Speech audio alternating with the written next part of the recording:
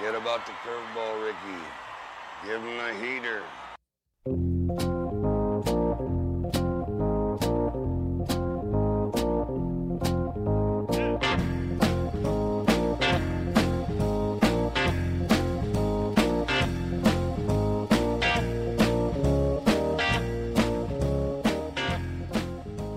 Haunting your phones, cars, and wherever else you're getting your podcast enjoyment from. It's the Heater Podcast with Dan Lewig. He's Corey Pieper, and we look forward to breaking down some big news. We see some nine-figure signings that did take place this week. We've had a massive trade that we did talk about and say is a likely landing spot for that take place this week as well. A few head scratchers, an owner that decides he's an everyman and finds out he's not as part of the biggest story that's been going on in the country.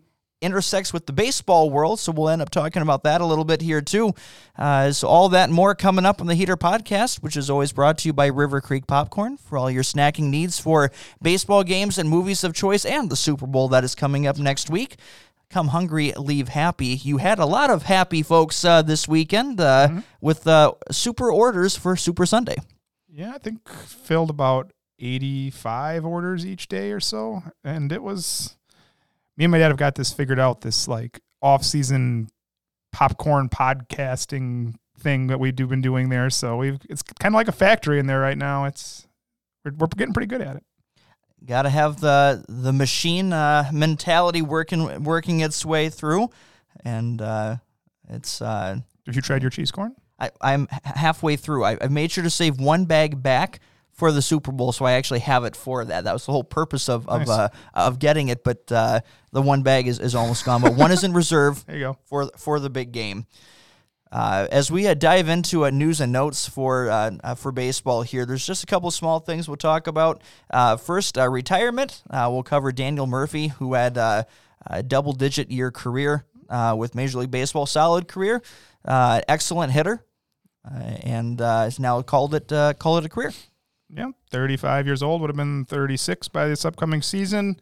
I think most people remember him for the Nationals years, right? The Mets years before that kind of had a solid career, went to the Nationals, really burst out on the scene, and at the end of his career here, signed with the Rockies. I know for fantasy baseball purposes, I bid in big a few years ago. He was coming off like a 350 season with the Nationals, and he was going to the Rockies, and I saw DJ LeMahieu, and I think the bat slowed a little bit, and so it was never quite as good. He had the first year in Colorado was pretty good, but the last couple have been pretty rough out there. So congratulations, Daniel Murphy. Like I said, it's a very good career.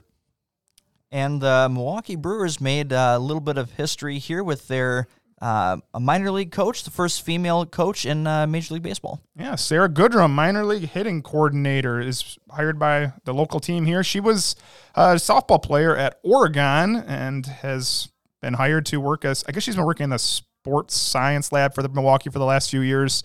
And so they've decided to move her up to minor league hitting coordinator, making her the first woman to serve in that role. So good year for ladies in the sport of baseball with her and Kim Ang. I was going to say, definitely going to be referencing Kim again. We say this is in the coaching area. Obviously, in executives, we've had Kim getting the first general manager gig this offseason and now first in the coaching department. So nice to see some of these deserving ladies. Deserving, absolutely. Right? Absolutely qualified. Go for it. And the one that just came out today, it's been talked about a little bit this week as we've mentioned it here that we're running out of runway as far as making a decision on when is this year going to start. We know that the those that are associated with the Arizona Cactus League have already sent a request to Major League Baseball to delay the start of the year due to the increased positive cases that are happening with the coronavirus over there. There's been also some skirmish about that because this was also found out that the owners encouraged them to do so. And so the players obviously took that as a additional end run around the threat with the CBA and trying to delay things there. Again, it's always games when it comes to these two. And so the question is, does spring training get delayed? Do things get pushed off? Well, as of today, about an hour before we started recording the podcast here, news broke out on Twitter, reported by Jeff Passan and Buster Olney, among others, about MLB's proposal to the Players Association about a 154-game season. that would still allow the players to receive the full 100% of their salary. And in return for expanded playoffs, as in return for starting the season 1 month later, but only extending it by 1 week, so there'd be a few weeks of double headers that would be in there. Double header. And that was the proposal. And on paper, and I first saw that, and my first reaction to you was like, "Oh, this sounds like a reasonable offer by the MLB owners," which normally reasonable and them don't go together in the same sentence. So it struck me as a little bit like, we're actually trying to do something here. Productive. But then Passan and only went under the hood to show why this deal won't be accepted. Could you talk about that a little bit? Yeah, so the 154 games with the full pay, it sounds great, right? Like you think that you're going to get, Blake Snell loves getting paid. And then what happens is he's got to get paid, Corey. He does love getting his money. That is his thing. But what's happening is it all has to do with the playoffs and the fact that playoff revenue is only earned by those teams that make the playoffs and is not shared among all the other teams. So while you might get an extended playoffs, that shared money there does not get shared among the teams. Well, and also you have as far as the players are concerned, only I'd say about half of the revenue is shared. The ticket the ticket draw is shared with the players. The TV revenue is not, and that will be probably one of the top 2 sticking points in the new CBA negotiations that are coming in another year. So the idea or the reason why this is not. You think, well, why doesn't this make sense for the players? They're going to receive their full pay. It's going to be done. The season is going to be moved a month later to make sure the vaccine has more time to get through, so more fans can be in the stands. Doesn't this sound like a win-win? Well, here's the problem: the players are already promised that 100% pay in their CBA, so you're not actually giving them anything, and the expanded playoff revenue only benefits the owners. If fans in the stands, that stuff only benefits the owners. The players are already getting something here, so they're not seeing anything here that benefits their side. There's no extra. It's essentially the same thing that they have. Yeah, you get 8 less games. I'm terrible at math here. 8 less games, but you squeeze it into a little shorter time, so wears it harder on your body. Was there any mention of the travel this year? Have we heard anything about travel? Are they going back to playing the full? I think it's going back to the play schedule, right? Full normal year. And I still think that's the hands-on, the top bet, that we're just going to have the normal spring training start, normal regular season time. That's most likely what's coming because ultimately MLB doesn't want to make any concessions on the playoff revenue yet because that's going to be they're going to want to get something for that in the new negotiations. So you're at this weird spot with it being a year away from when the big hash out needs to happen.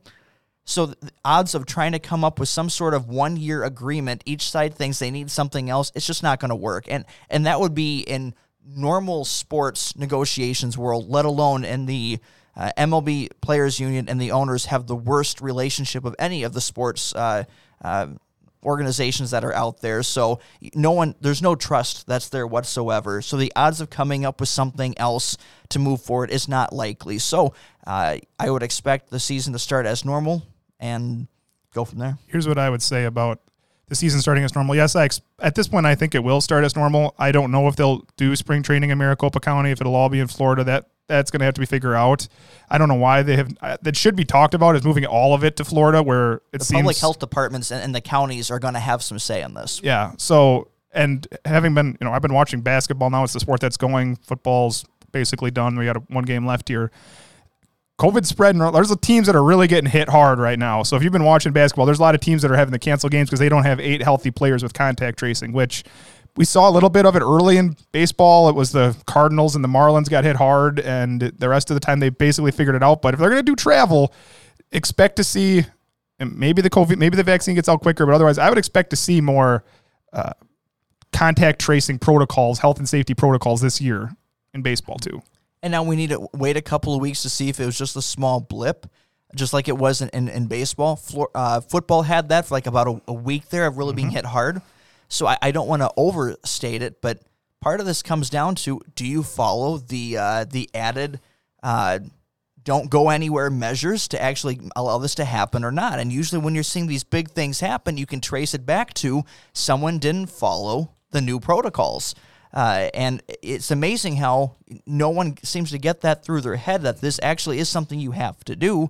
But you have millionaires who want to go and do their own thing. And usually young men who've made a lot of money in a very short amount of time. That invincible feeling. Yes. But anyways, again, hands-on bet. Season starts as normal. After a 60-game season last year, I'm more than happy to have a regular start time. Spring training might have the disruption of all the Arizona teams. The Cactus League might end up in Florida to start with, and we'll see what happens, because we still don't know if based upon what happens in Canada yet, Toronto might already be coming to Florida and Dunedin and having their regular season there. So it doesn't sound like Buffalo is the hands-on favorite anymore. It sounds like Dunedin will be the place if that happens, which will make the Rays and Blue Jays rivalry that much more intense. And that'll kick us close to kicking us off. There's one last thing we're going to talk about as we transition to free agency, and that's first. Mahashiro Tanaka is heading back to Japan. We knew it just seemed like if it wasn't the pinstripes, odds-on favor was that he was going to go back to Japan, and that's what ended up happening. Yeah, so we went back to the Rakuten Eagles, which is who we'd played for all the way back before he signed with the Yankees, and it was 2 years. I think it was about $17 million. It was announced as, after spending, the last 7 years here in the States, he's back, and he was really good last year. So last week we talked about our free agents. I had him as my second best pitcher still left on the market. I'm surprised no team. Maybe he had that similar offer from a big league team here, and like you said, he either wanted to stay in New York or he wanted to go back to Japan. That's obviously his prerogative, his right. And so otherwise I find it hard to believe that no team would match that deal. I think if it was going to be stateside, it needed to be double digits for him to stay. Otherwise, he was heading back. But the other big one that doesn't connect to the teams that we're going to be talking about, and an underrated guy that your guy that I really liked, was very high on, and again, a team that in the last year we've highlighted them a lot of the underrated signings that they've made. This one fits it to a T. The San Francisco Giants signed Tommy LaStella to a 3-year deal worth just under $20 million. Yeah, it's a good. Still 31, but it's $290, like you said. He's kind of a DJ LeMahieu light, and I think he'll bat leadoff. I think he'll play kind of a utility role, a little second. We know Evan Longoria's not. He's getting up there. He's a little third. Good fit in real life, and it's gonna. We'll see if there's a DH thing going on in the National League. I don't think that's going to happen at this point anymore, but I would expect LaStella to be a good player for the Giants. They had great production out of Solano last year at second, but that was kind of out of nowhere. Thanks for mentioning that, because I think unless the players' union goes for the owner's offer with a DH included, unless that's the case, there will be no DH this year. The owners aren't going to offer it unless the players take this type of deal, and it still doesn't seem likely that happens, which is why, as far as rumors go, we can address that real quick here. Nelson Cruz chatter has picked back up for re-signing with the Minnesota Twins. It's not a deal in place yet, but the sounds are getting louder of a reunion. And again, he was the one that was going to wait as long as it took to find out if the National League would have a DH to increase his market. The fact that chatter is picking back up now pretty much indicates that that's dead. Sounds like he's willing to take a 1-year deal now after being so stuck with the 2-year deal, which is fine, but it sounds like he's getting more willing to take the 1-year deal. And that also means that's going to impact Marcell Azuna's market, because some saw him as a DH. They didn't like the defensive things that were there. I think that's a little bit overstated, but that's going to impact his market as well. Yeah, his market you don't hear too much about right now, actually. His market's been relatively quiet for the last few days. There was some rumors about perhaps the Yankees I saw us mentioned, and the Astros, who I mentioned, would make some sense for him, so we'll see. But we're going to dive in next here with free agent signings. We're going to talk about the 9-figure deal that took place. We're going to talk trades with a big name going off the market. We said that there's no way that this deal could happen unless at least $50 million was included with it. Well, that's exactly what happened. We're going to talk Nolan Arenado. We're going to talk JT Realmuto coming up next. Cut my 8. Your eggs are cut, sir. Cut my milk! I can't, sir. It's liquid. Imbecile! Freeze it, then cut it. You! Bring me the Wall Street Journal. You two, fight to the death. You are a madman. I want to party with you, cowboy. Now, you kids with your loud music and your Dan Fogelberg, your Zima, hula hoops, and Pac-Man video games, don't you see? People today have attention spans that can only be measured in nanoseconds. To be honest with you, I love his music. I do. I'm a Michael Bolton fan. Yes! That's awesome!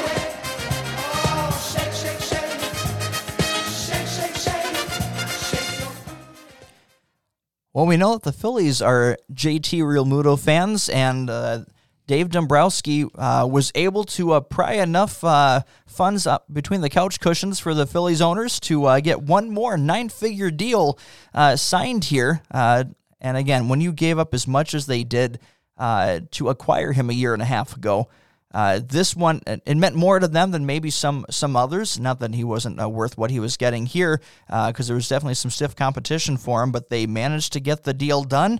And Dombrowski, despite, again, people were questioning that one as here's a big free agent hunter going to a team who has said, we're not spending money. And he found a way at least to get enough to re-sign their key player. 5 years, 115 and a half, 20 million this year, and then it's going to be about little under 24 million the next 4 years after that.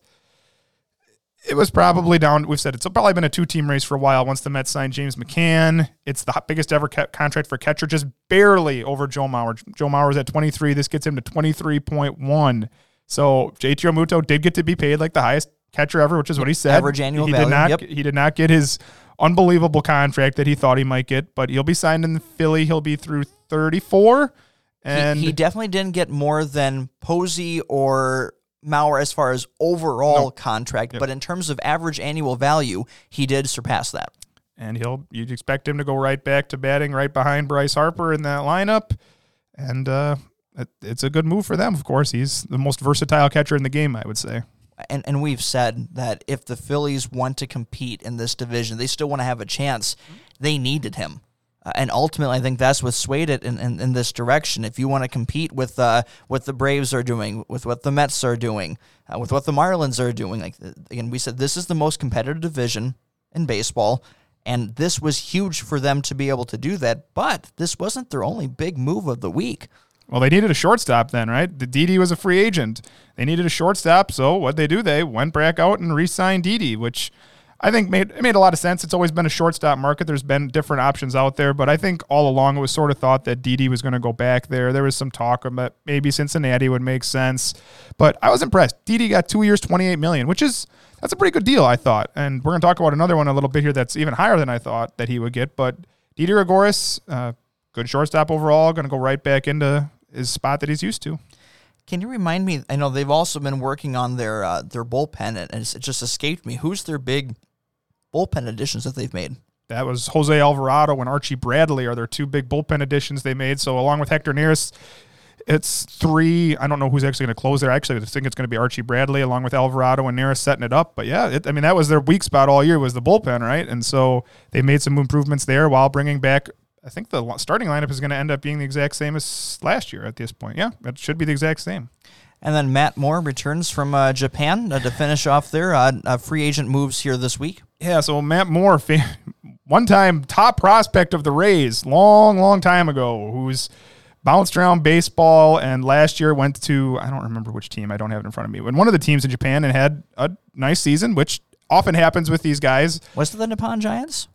It could be. I can't remember. That's coming to mind for some reason. But yeah, another good year in Japan, which you often see that with some of these older guys who've struggled. They go over there, show their health, and you can learn a different way to pitch. I would say it's not like Matt Moore's always struggled. I would say with velocity and walks. Like it leads to him not having a good success as far as stranding runners and getting enough ground balls. So he doesn't have the overpowering fastball to make up when he gets behind in the count. Yeah. So he's going to slot into the back of the rotation, but it's a good rotation, right? We still talk about Aaron Nola and Zach Wheeler, and even Zach Eflin pitched pretty well at times last year. And then Matt Moore and Vince Velasquez are serviceable. Yeah, back end serviceable arms. Makes sense. That obviously that lineup is going to be what drives them, and then top heavy at the top of the rotation. But overall, a very solid off season for them. They made some improvements to the bullpen, at least enough to get started. I'm sure they'll be very active at the trade deadline, looking for additional arms. That's usually the best way to go if you're not getting some sort of frontline guy. So for a team that was talking about taking a step back financially, they managed to get enough to keep the band together and see what can happen over a full 162-game season. I had a couple people hit me up that JT Realmuto did not sign with the Washington Nationals. That is accurate. He did not. Thank you for reminding me. They just didn't. The Nationals decided to do the one-year deals, and they didn't get truly serious in any of the big player markets, and that helped the Phillies to keep him there. And a good contract, and I think overall the right length. It makes sense at his age with stuff. I think there's a good chance that he can be still serviceable at the end of that contract. That's always the challenge. I think you're going to see him slowly transition to first base. Now, though they have Rhys Hoskins there, but I think just like most catchers, at some point you start transitioning off catcher and moving to first unless you're superhuman like Yadier Molina, who we'll get to in a little bit here. He's got, I'd say, at least 3 of the 5 years of potential primary catching and still a chance for Gold Glove defense for at least two of the 3. So, again, I think overall, as far as free agents go, a good deal. The rest of the National League East, there's only one other team that we're highlighting, and it's the Mets with just a small bullpen arm. Aaron Loop signs a 1-year, $3 million deal. Yeah, so that's a move from the Phillies to the Mets, so within the division there. And I don't think, the financials haven't been announced yet, but Loop was also with Tampa Bay last year, right? He spent time in Tampa Bay, actually, and should fit. He's a lefty, so they'll fit in. I think the Mets are pretty right-handed if I hadn't looked last time in the bullpen. And 22 strikeouts to 4 walks last year, a sub-1 whip. Good signing. Did they get Brad Hand, or did he go elsewhere? I forget where. He went to the Nationals. That's the one that didn't happen. So the Mets, this is, again, they've gone with their second tier option has, other than getting the Lindor trade, which was their prime centerpiece deal there. But as far as free agency, they were more than happy to go for the runner-up from James McCann to Jose Martinez. Was that the one we're talking about? Aaron Loop. There was Trevor May. Trevor May versus like going the Liam Hendricks mode. Mm-hmm. And then if you didn't get at Brad Hand price, you went for Aaron Loop. Aaron Loop was solid as a loogie last year, and actually got an uptick in his fastball up to 93, 94, 95, and showing some life on things. So I think it's another solid signing for them. But that wasn't their big news from the week. It's not often that ask someone how their week was. Well, I lost $1 billion. How was yours? But Steve Cohen. Doesn't even faze him, right? Steve Cohen bought the Mets earlier this year for a little over $2.5 billion. He's worth something like $14.5 billion. He's the wealthiest owner. But I'm sure at this point, if you haven't seen the GameStop and the stock shortings that's happening in the country, I don't know what you've been living under the rock for the last week or whatever, but Steve Cohen, that's how he makes his money. Hedge fund managing, and I don't remember the name of his hedge fund off the top of my head, but yeah, he was betting big that GameStop would drop, and of course, Reddit users have pushed the price into absurd territory a few times, and so he lost hundreds of millions, if not billions of dollars, but don't worry, he's not hurting, and he will let you know it. There's a punk rock song called "When the Geeks Get the Girl," and so this is a shout out to all the nerds in the basement who have made hedge funds owners lose their absolute minds and wallets this week here. And despite there's other things that went on as a result of that, things that we'll leave for the political realm to debate. But do you remember when this year was going to be like normal? 2021 was supposed to come, and it was going to be everything was going to be normal. COVID was going to get like defeated immediately, and here we are a month in, and we got COVID's going on. The Capitol got invaded once, right? And now we have people in their basements attacking multi-billionaires. Message board folks having more clout and power than hedge fund managers.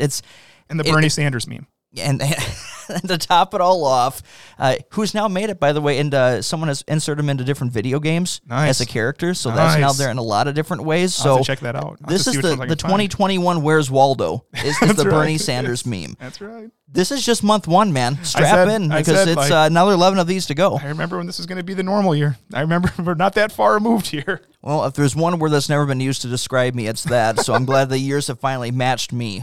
Yeah, this is a. Here's why it matters, though, and the reason why we're bringing it up, it isn't just a ha-ha moment for the Mets owner. It's a little bit of that, though. There is definitely a little bit of that there. But you have a couple of lessons that, again, it's amazing how, despite being worth billions, and the level of intelligence and talent it takes to get there, these people are not dumb. No, you don't get earned at this level without having the talent behind it to do these things. And so congrats to them for having that talent, for succeeding and all those things there. But it's amazing how dumb they can be in other areas. For example, it goes into messaging. And number one, history, which everyone in this country is woefully lacking intelligence in history. If there's one problem, especially in our country, it's a lack of historical intelligence. So number one here, the reason why this became a story for the Mets, not just because the Mets owner lost $1 billion this week, but will this impact the Mets finally, for Mets fans, you finally got on the right track. All these nice things are happening. You have the issue with your GM, which already got off the wall there. Now this week is dominated by your owner losing $1 million or $1 billion, and this happened to your last owners with the Ponzi scheme with the Wilpons, and who then stopped spending money, and that franchise was just there to try to eke some of that profit back to them of what they lost. So again, if you're a Mets fan, you absolutely have every right to ask, are we about ready to see version 2.0 when we didn't even get a chance to enjoy the deep-pocketed owner that we were hoping to finally climb out of the last situation?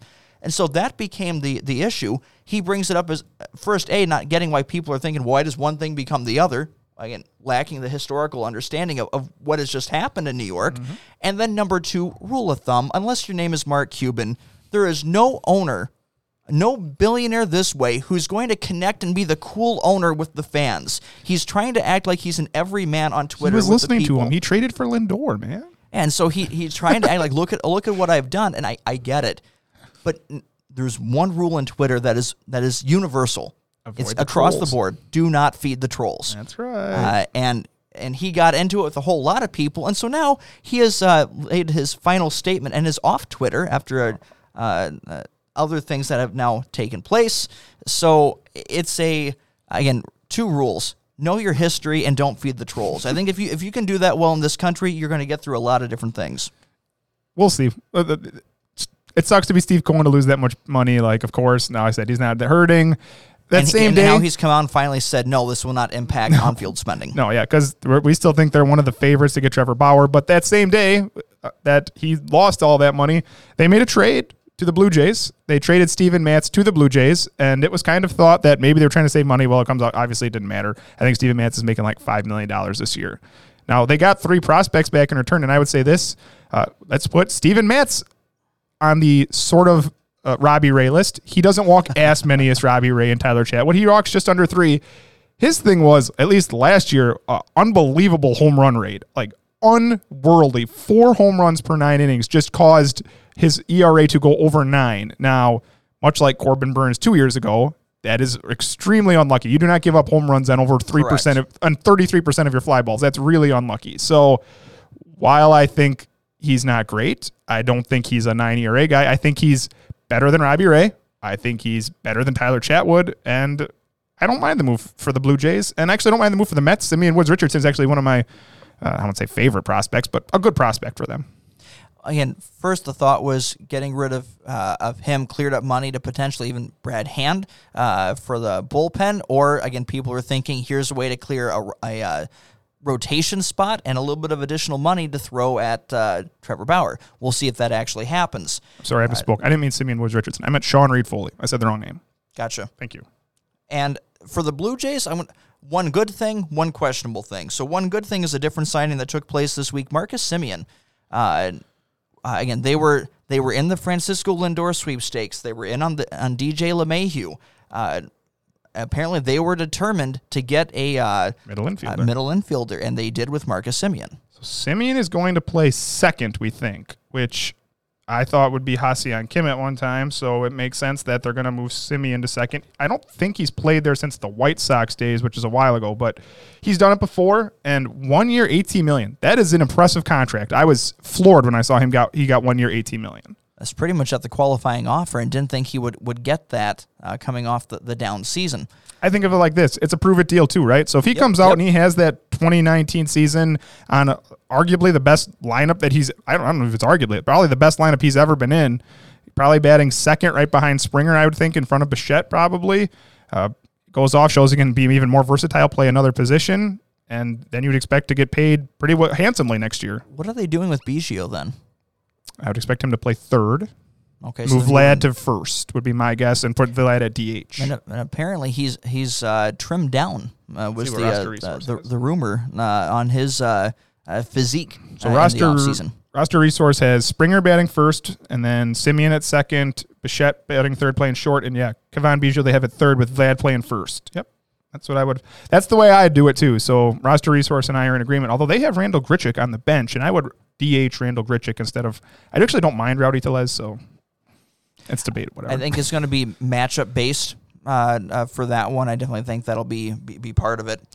So again, I like the Simeon move. The Mats move just leaves me befuddled. Like for all they chased that lineup. They wanted to make sure they had their position players. George Springer, Marcus Simeon. These are excellent additions to this team, and that was already pretty solid offensively. Now just put themselves right up there with the elite offenses in the all of baseball.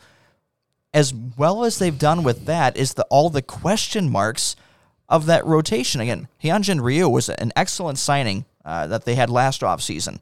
Worked out great. And I still like him at the top there. Nate Pearson is a young up-and-coming arm, now healthy from Tommy John. So it's good to see him coming back. But the rest of that rotation is massive question marks. Robbie Ray is the definition of a question mark, and that's even being polite at this point.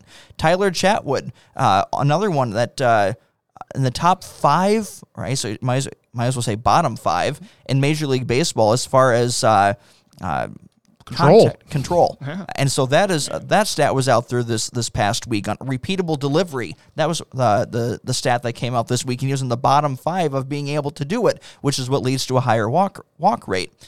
Now you're adding in Steven Matz, and these are all question marks, but they are pursuing lefties. Robbie Ray and Steven Matz. It's kind of an interesting approach. I don't know, and this is what we do, at least think we know right now, is that, like you said, they're going to be playing in Dunedin, which what I know about minor league parks is they're usually smaller, so that ain't going to help your fly ball prone pitchers that you seem to be acquiring here. Now, like I said, your offense is great. I think it's the best offense in the game right now, I don't know, at least in the American League. It's so right up there with the White Sox, but are you going to be able to keep guys off the board? Good free agent additions with bats, and then you have your young players that you're expected to take another step up. That offense was still going to improve just off your young players' further development. Fangraphs has their projections up here. They have Bo Bichette projected for 25 home runs, 27 stolen bases, and a 284 average. That's an incredible year for a guy that's not quite 23 yet.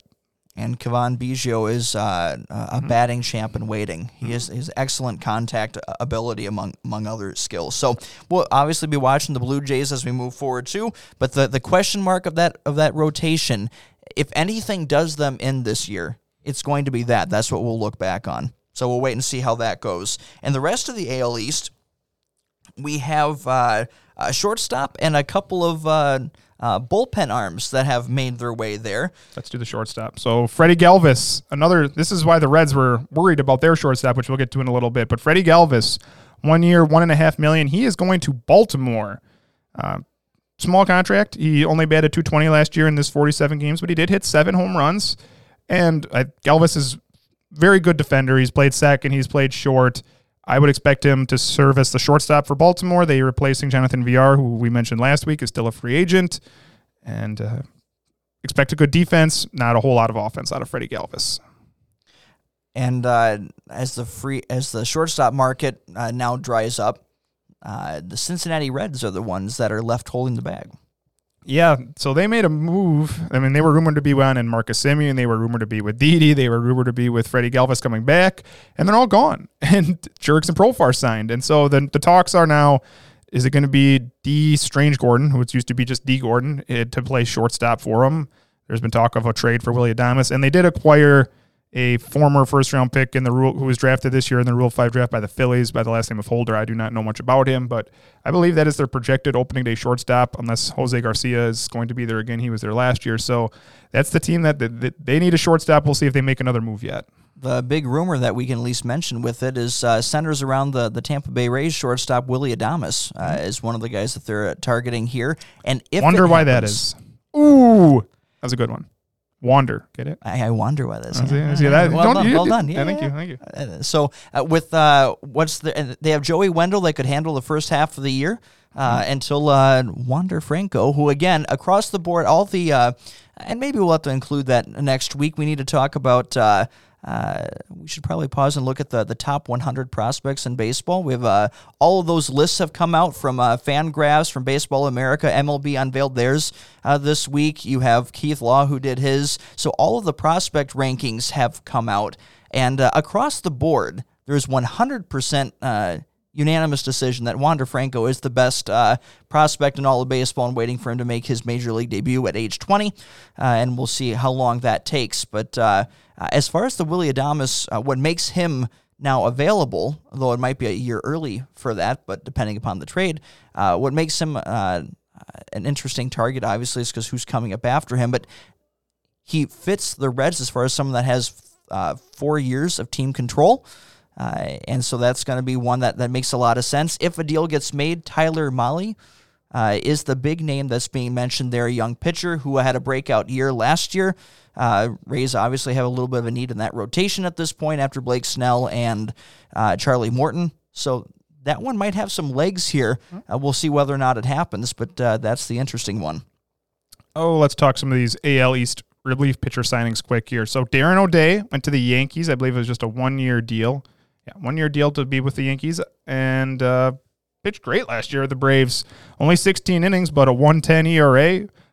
Limited the walks, struck out a lot of guys, and the year before was doing the same thing. Now he's only pitched 20 innings combined in the last 2 seasons, so all the small sample size caveats apply here, even more so than usual. But left-handers, right? They can. Or sorry, he's right-handed. I'm like, excuse me, I'm wrong on that. He's a right-handed pitcher. So I've always had the left-handed thing in my mind with him too. I was wrong on that one. So there's one there, but the reason they had a sudden gap in their bullpen is the Red Sox pulled off the rare Red Sox to Yankees trade, or the Yankees traded to the Red Sox. They traded Adam Ottavino, the former right-handed pitcher from the Yankees who used to be with the Rockies, is now with the Red Sox.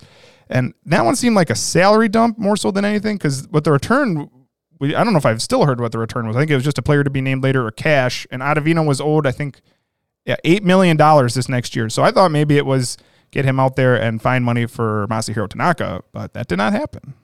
So far, the Yankees have not used those funds at this point, so we'll see what their interest is in that, because this is a pure salary dump type of a move. The Red Sox like his upside overall, and other than last year's, again, it was a weird year, especially for relievers. It's hard to rate too much with it. But he was a highly effective late-inning reliever that they're going to now slot into their ninth-inning role. And I was actually I looked at Ottavino a little more, and he had one just horrendous relief appearance last year where he gave up 6 earned runs without getting an out, which bumped his ERA way up there. I think it was against maybe the Blue Jays. Otherwise, it was basically what he's done the rest of his career, right around a 3 ERA. I like that move for the Red Sox.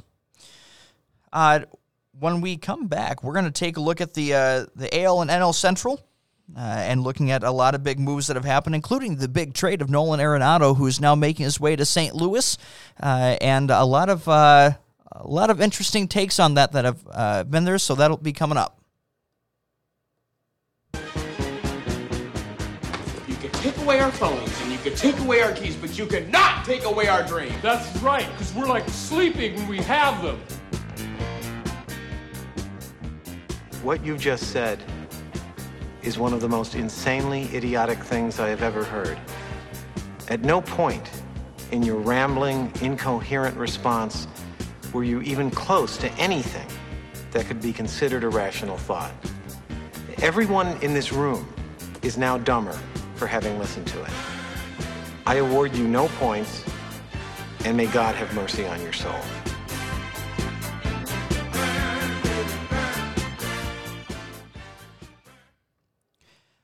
Nolan Arenado is now what seemed unlikely at the start of the offseason, especially with the pandemic offseason. Who's taking on this massive contract?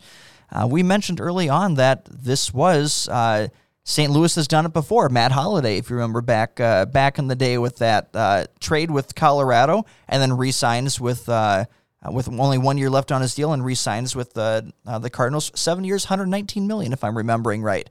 And here it happens again. We said this would be a perfect fit. The Cardinals are in desperate need of offensive punch, and they get a 6-time Gold Glove winner to go along with that. Here's the deal about Nolan Arenado, and we don't know the return on this yet. I don't think it's officially been finalized as far as we know, but Nolan Arenado is going to play third base for the Cardinals. But whenever you talk about Nolan Arenado, and I think he's a Hall of Fame caliber player, I think on projection, he's definitely on pace. He was one of the rare players that was an active player that made our GOAT list last year. And but here's the deal: he's a 322 career average at home, which is going to happen in Colorado, but he's a 263 career average on the road. So we've seen great players adjust. We've seen great players adjust. Matt Holliday, you mentioned, TJ LeMahieu.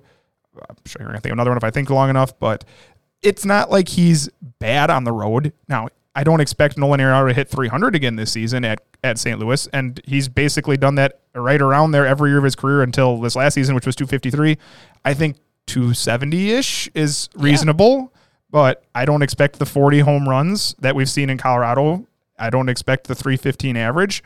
I think he'll be very good. I would be perfectly fine if you told me he hit 27 home runs, had I don't know how good their lineup's going to be, 90-ish RBIs, and that's a fine player, and he's going to play all-world defense over there, probably the best third baseman in the game as far as defense is concerned, or him or Matt Chapman. But until we know the return here, I'm going to say it's a good trade for St. Louis, and when it comes to the Rockies, you never know what they're thinking. Who knows what they're going to do? I hope they get some good prospects in return, and then they actually utilize them, but it is Colorado. I just don't understand what it is that Colorado's doing. That's pretty much how they've been. Take a look at where they have spent money and then where they don't want to spend money. Again, we said even though the Cardinals were a fit, it was going to take at least, based upon where his average, what experts and analysts have said, executives, there we go, that's the word I'm going for here, have said his value is, that the Rockies would have to at least include $50 million or eat $50 million of his contract in order to move him. And that's exactly what it took. But the thought was if you did that, you would at least get solid prospects in return. And across the board, everyone has said the return is underwhelming. From what is reported out there right now, again, we're waiting for things to be finalized. Nolan Arenado, in order to waive his no-trade contract, another year and $15 million was added to his deal. That'd be nice. And so everyone got something except the Rockies. There's some who said, okay, if you're going to trade him, then do the rest of it. Burn this to the ground, get the best prospects you can, and do the rebuild. But it sounds like they're ready just to keep things as is. They just got his contract off the books, and now they want to move forward with this, and it's just not going to work. I'd say this at this point. I think I know more what the Pirates are doing at this point than I do with the Rockies, because at this point I don't know what the Pirates positive of the week. It makes. I've seen them; they're tearing it all down. Right, they're tearing it all down. They're getting prospects, lots of them, none super high end, but a lot of mid-level prospects, and it makes sense. Whereas at this point, the Rockies should trade Trevor Story unless you're going to find a way to pay him, which it doesn't seem that you just paid $50 million to get rid of a great player. So I don't think you're paying Trevor Story. Charlie Blackmon, you got to get moved. He's 35. Like, he's not going to be there when you're in contention. And you have Herman Marquez, move it. Like, John Gray, move him. Whatever you can get at this point, you've got to start acquiring players. They're going to be 10 games under 500, if that even works well enough there. If that's their peak. And that's what they're aiming for, and that's not going to, especially, take a look at what's happened in the NL West. Now is the time to tear it down. Because you have two other teams that are at their absolute peak. Arizona is still lurking there as well to at least be competitive. You have no shot in this division. No, and especially not after trading your franchise player and moving on. So pick a direction. Don't stick on the mediocrity merry-go-round. and actually have a plan. But that's the problem. In Colorado, there is no plan, and we've seen that for about the last half decade to decade here, and it's been unfortunate. One quick note on the Nolan Arenado as far as his home-away splits.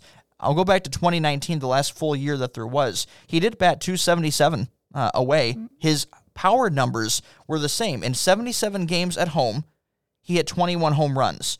In 78 games away, he hit 20 home runs. So I think the power is going to be there. And overall, in a better lineup. And that's going to help him, too. There's going to be better lineup protection with Paul Goldschmidt. Tommy Edman is solid. He had a weird year this year, but overall, I believe in his bat. I think this is going to be a good fit all around. I think you're going to have a... I think Nolan Arenado is going to be happy there. Yeah. I think Nolan Arenado is going to love it in St. Louis, but I just don't. I don't think he's quite. If you're expecting Nolan Arenado to be the same player that he was in Colorado, the numbers aren't going to back that up. Correct. So yeah, I think he's still very young. He's still very talented. You're still looking at a top 3 third baseman in the National League. Yep. The counting stats won't be quite the same, and it's not anything that say Nolan Arenado is regressing from his talent. It's just St. Louis isn't Coors Field. And so, again, that will matter more from a fantasy standpoint than it will from a overall performance on-field standpoint for the Cardinals. Mm-hmm. One of the few teams that is actually in the NL Central that is making moves for this next year. They made another couple. I don't know if these are confirmed yet or not, but it's all but guaranteed at this point that bringing their guys back. Yeah. The St. Louis legends of Adam Wainwright and Yadier Molina are both expected to re-sign soon if they have not already at this point. And they're old veterans. Adam Wainwright's going to be 40 years old before the season's done. I think Molina's right around that age if he's not already to that point. And so it's just bringing it back, re-rolling it, and adding Nolan Arenado to a team that made the playoffs last year, right? And condolences to the Milwaukee Brewers for or the runner-up participation award in free agency. There's finally rumors about the Brewers being active or interested in people. They were interested in Tommy LaStella. They were interested in Marcus Semien. They're interested in Eddie Rosario. Yep. And swing and miss 0 for 3 on those. There's still some people left. Now, at least because I have to at least tantalize a lot of our folks here listen in the Milwaukee area and are big Brewers fans, so we can at least tantalize that we have heard that Marcell Ozuna. There's some talk about Marcell Ozuna. Been a possibility there, and they're all offense, no defensive guys, and so that would be a definite influx to that offense that needs a shot in the arm. Well, what we know is about Rosario. We'll talk about him in a minute here, but he did sign this week, and the Brewers wanted him to play first. So. Yep. I don't know if Ozuna will be willing to play first. Obviously, El Garcia could probably play first. And like you said, it's a team that's shown they put Mike Moustakas at second, and he was actually surprisingly good there. But they've shown they don't really care about your defense. It's kind of like what the Nationals are doing. They're going to try to bludgeon you out there and take the chances that they're going to beat you that way. So, yeah, hold out hope, Brewers fans. There's still Marcell Ozuna left out there. It's a thread, but it's still there. That's right. Small, but there. You want to talk about Rosario? Let's grab Jock Peterson to the Cubs. That'll finish up our NL Central news here. Jock Peterson to the Cubs, 1 year, $7 million. So Jock Peterson is almost identical to Kyle Schwarber. I believe I said that on this podcast last week, that I think that Jock Peterson and Kyle Schwarber are basically the same player. Slightly better defense. That's the only difference. It's fractional. He's got this reputation as being a good defender. He's really not. He's okay. He's better than Schwarber, like you said, who's terrible at defense. But here's the way the Cubs can look at it. They saved $3 million, right? Schwarber got $10 million. Jock Peterson they got for $7 million. You run it back, put him out in center field, and see what you get. Or left field? I don't know. Center or left, one of the two, and see what you get out of him. And that wraps up the NL Central. We'll switch leagues to the AL Central, where the Indians made a couple of moves, including Eddie Rosario. Let's start with Eddie Rosario. Well, let's start with Cesar Hernandez, who's just a re-signed by him. Here's the weird part about it. Solid Cesar contact Hernandez. bat. Absolutely, but they just traded for 2 middle infield players in the Francisco Lindor trade. They got Andres Gimenez, they got Ahmed Rosario, and now you bring back your second baseman, Cesar Hernandez. So suddenly one of those guys is expendable. So that's why we've heard Ahmed Rosario mentioned to the Reds.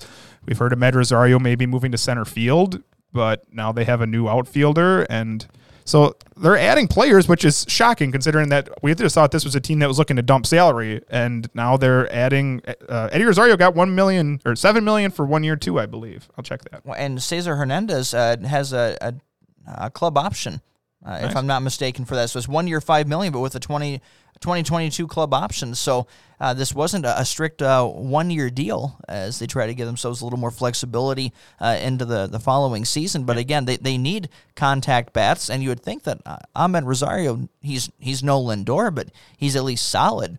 That one seems to fit there, but yeah, how do they make their glut of middle infielders work? So Rosario's going to make $8 million this year, and he should play left, which it starts off with the 2 switch hitters, right? You're going to put Cesar Hernandez probably towards the top, and then you're going to bat Jose Ramirez second, and then you're looking at Rosario, but by the bottom of your lineup, you have right now that's projected for Jimenez, Mercado, and Daniel Johnson. Now, Ahmed Rosario could play outfield. There was talk of that, but only a couple years removed from Oscar Mercado being considered a pretty good prospect in his own right. Now, he fell out of favor a little bit last year. They demoted him to the minors at times, so I don't quite know what's going on with this team. It's strange.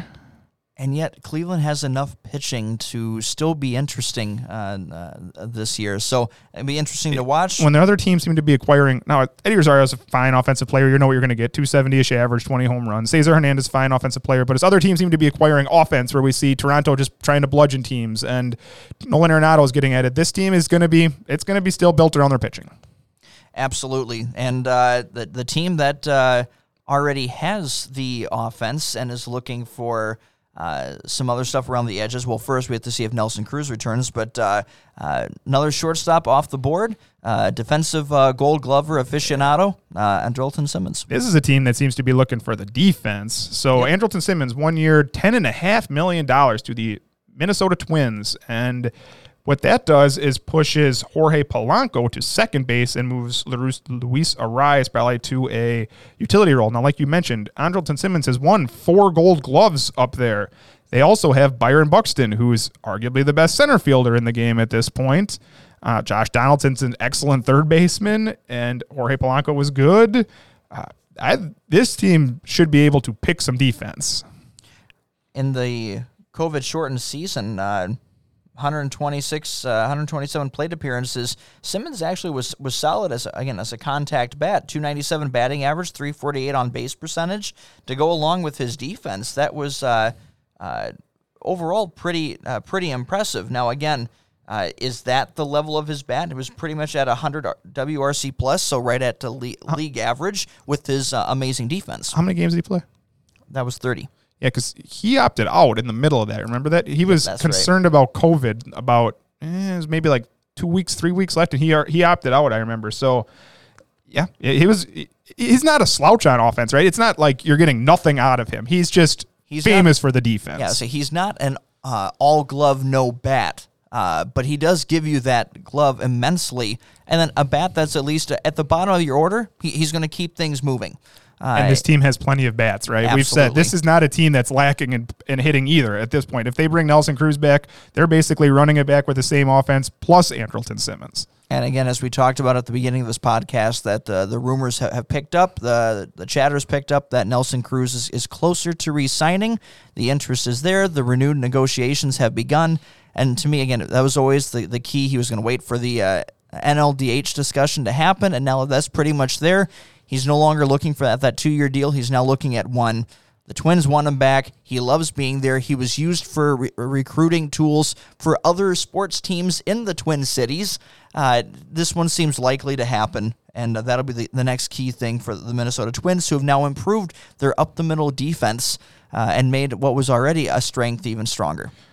I think we got another last one here, and that is the Detroit Tigers signing Wilson Ramos to a 1-year, $2 million deal. And last year was rough for the former, pretty highly regarded, actually a couple all-star teams in there, highly regarded catcher, but the Mets declined his option, which was always going to happen. They were not going to pay him $10 million. But this is just another move for the Tigers. And we've talked about the Tigers. They brought in Robbie Grossman. They brought in Wilson Ramos. And they brought in Jose Urena. And, yeah, there's nothing super special about any of those players. But it kind of reminds me of what the Marlins did last year. I don't think they're going to be competitive like the Marlins. But let's say Wilson Ramos gets off and has a good start like we've seen him have in the past. And on a 1-year deal, that's somebody you flip. And you build this team.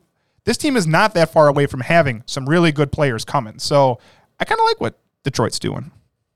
The question is, how much has the bat slowed for Wilson Ramos? And he's only a year removed from a .288 average, .351 on base percentage, and hit 14 home runs. So again, this is a guy who can be a very nice addition.